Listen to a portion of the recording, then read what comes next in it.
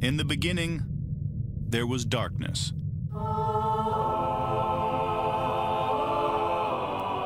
Then, there was Paul Brown. Paul Brown transformed the game. Hello, Paul Brown here. Welcome to the first ever International Browns podcast. London calling to the faraway towns. Now war is declared and battle come down. Good morning, Cleveland.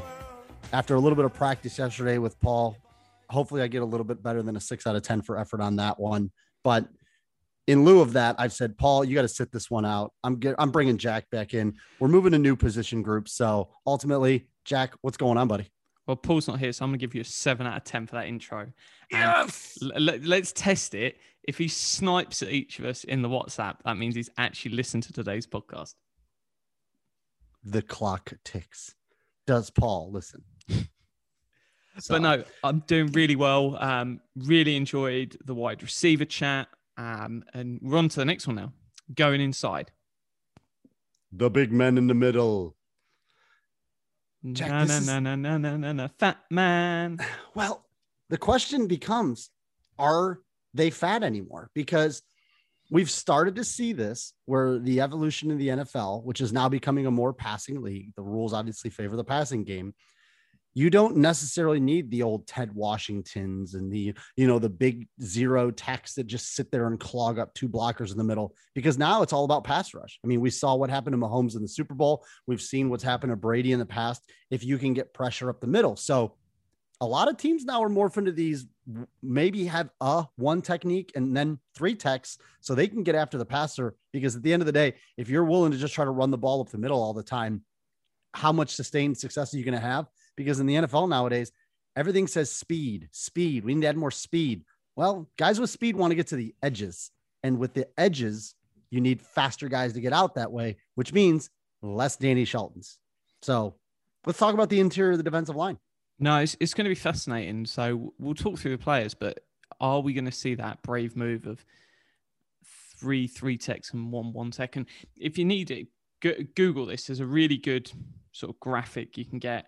Just search one technique NFL and it will give you a graphic. So when we say a one tech, that is on the outside shoulder of the corner.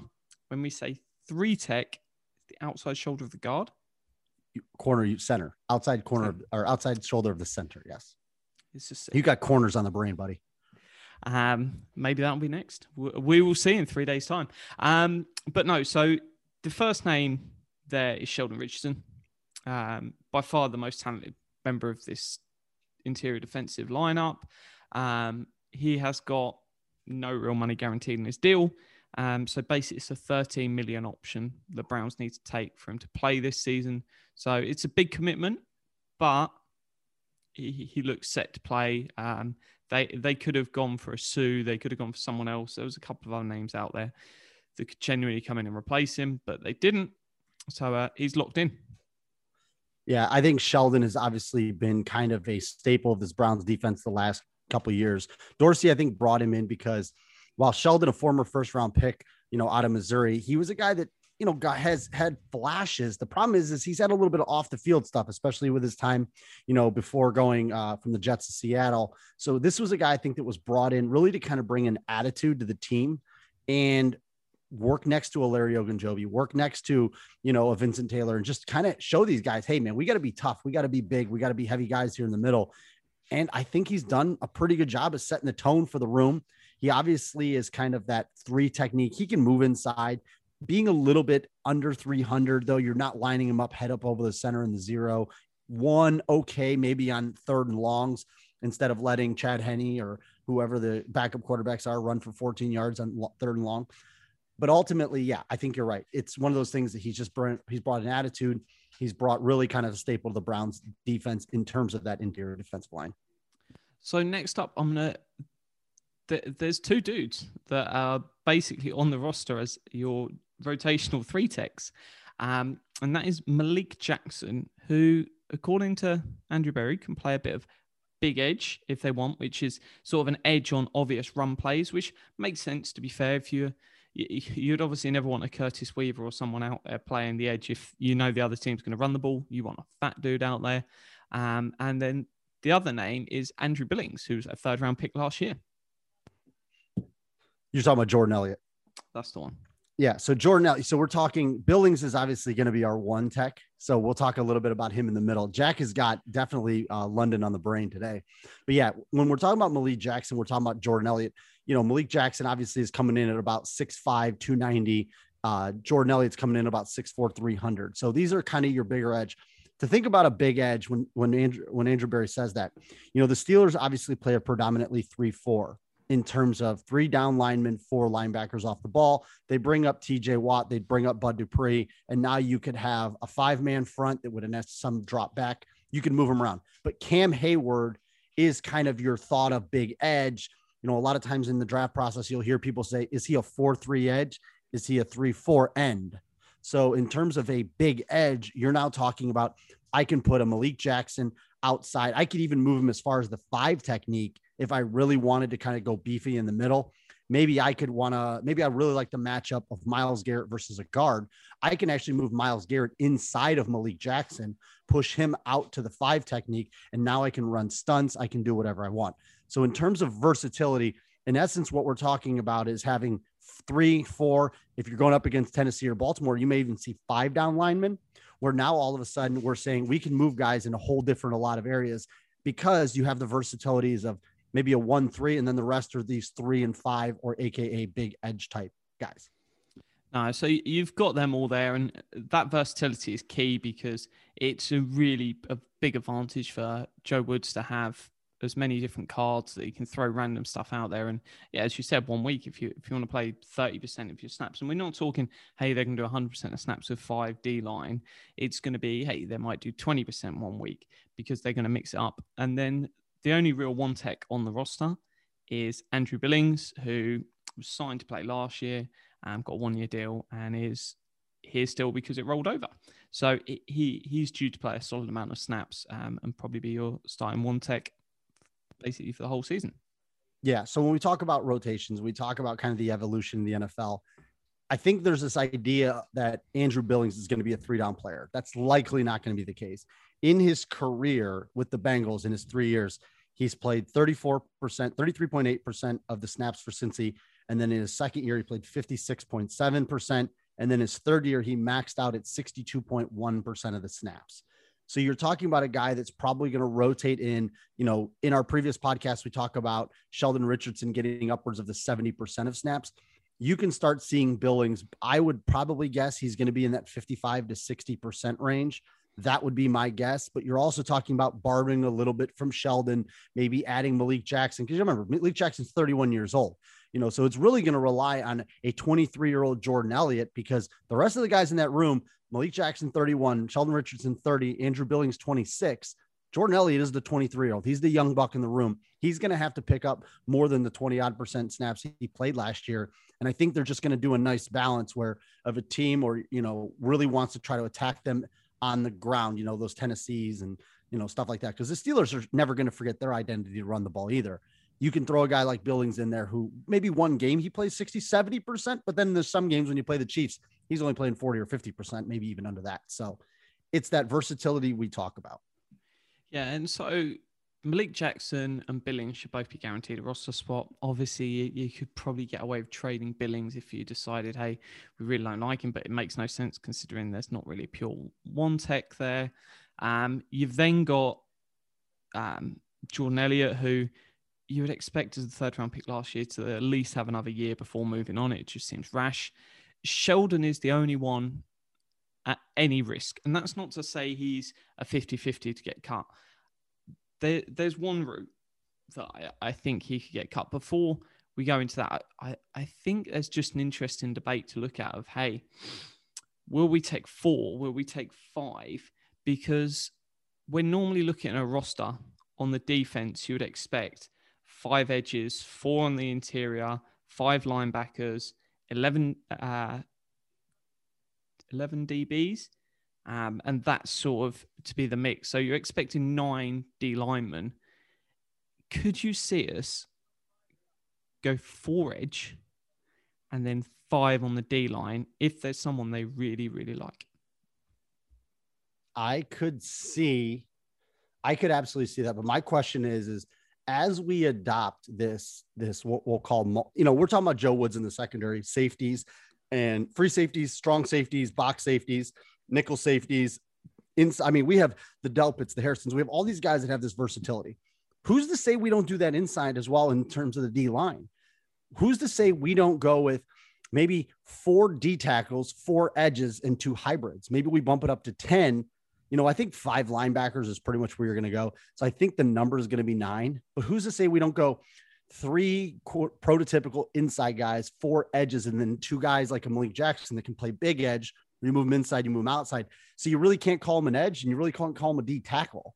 I think they're going to have those hybrids. So you could look at it as saying, I'm going to have some multi-positional versatility inside and outside. So saying, it's going to be 5 and 4, you might have technically 4, 3, and 2, where 2 guys, they're unclassifiable, because realistically, Myles Garrett's an edge. But you're telling me Myles Garrett isn't going to line up inside against some poor schmuck guard that's going to get his tail whipped all day if they got that matchup? Absolutely. So these are D linemen, not necessarily edges, ends, because this NFL nowadays is just a house of cards in terms of how we're building these defenses. So there's only one defensive tackle expected to go in the entire first round. And so that dude is Christian Barmore. Will he be there on the board for us? And that's one question that we don't really know. And it wouldn't surprise me if he's gone. It wouldn't surprise me if he's still there. And it really mixes by teams. My gut says he's probably gone. If he's there, can you see the Browns taking him? I got told pretty early on in the process about Christian Barmore, who for some reason I called Bazemore for a while.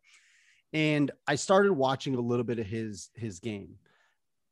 What's odd is all of a sudden now Warren Sapp comes out last week and tells him, if this guy's a first round pick, then we got other things going on. And you're like, okay, maybe he's just saying that for attention.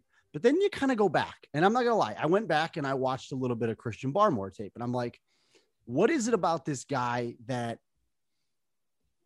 is so controversial, so to say, in terms of what is he doing? I can definitely see what Warren Sapp sees. So for example, the Alabama Crimson Tide are playing the University of Kentucky. Barmore, virtually non-existent. I think he had 2 or 3 plays where he made a name for himself. Then all of a sudden it's against against Ohio State, Alabama. And the guy shows up like a first round pick. There's not a lot of consistency. Then you go back and you say, well, this guy's 21, going to be soon 22 years old. This is a guy who is really young.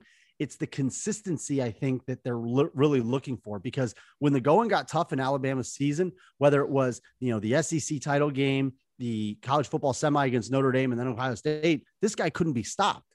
But then you look back at the beginning of the year, and there was a stretch in there against, Tennessee and Mississippi State. And you could tell he was definitely saving himself up. So I'll be curious to see how teams overall evaluate that.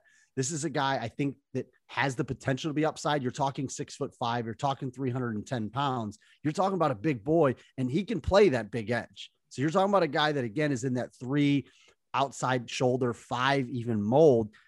But you could technically play him at the 1, but that's just really not his strong suit. But if you have maybe Malik Jackson on one side, Myles Garrett on the other, and I got Barmore in the 1, okay, I can run that.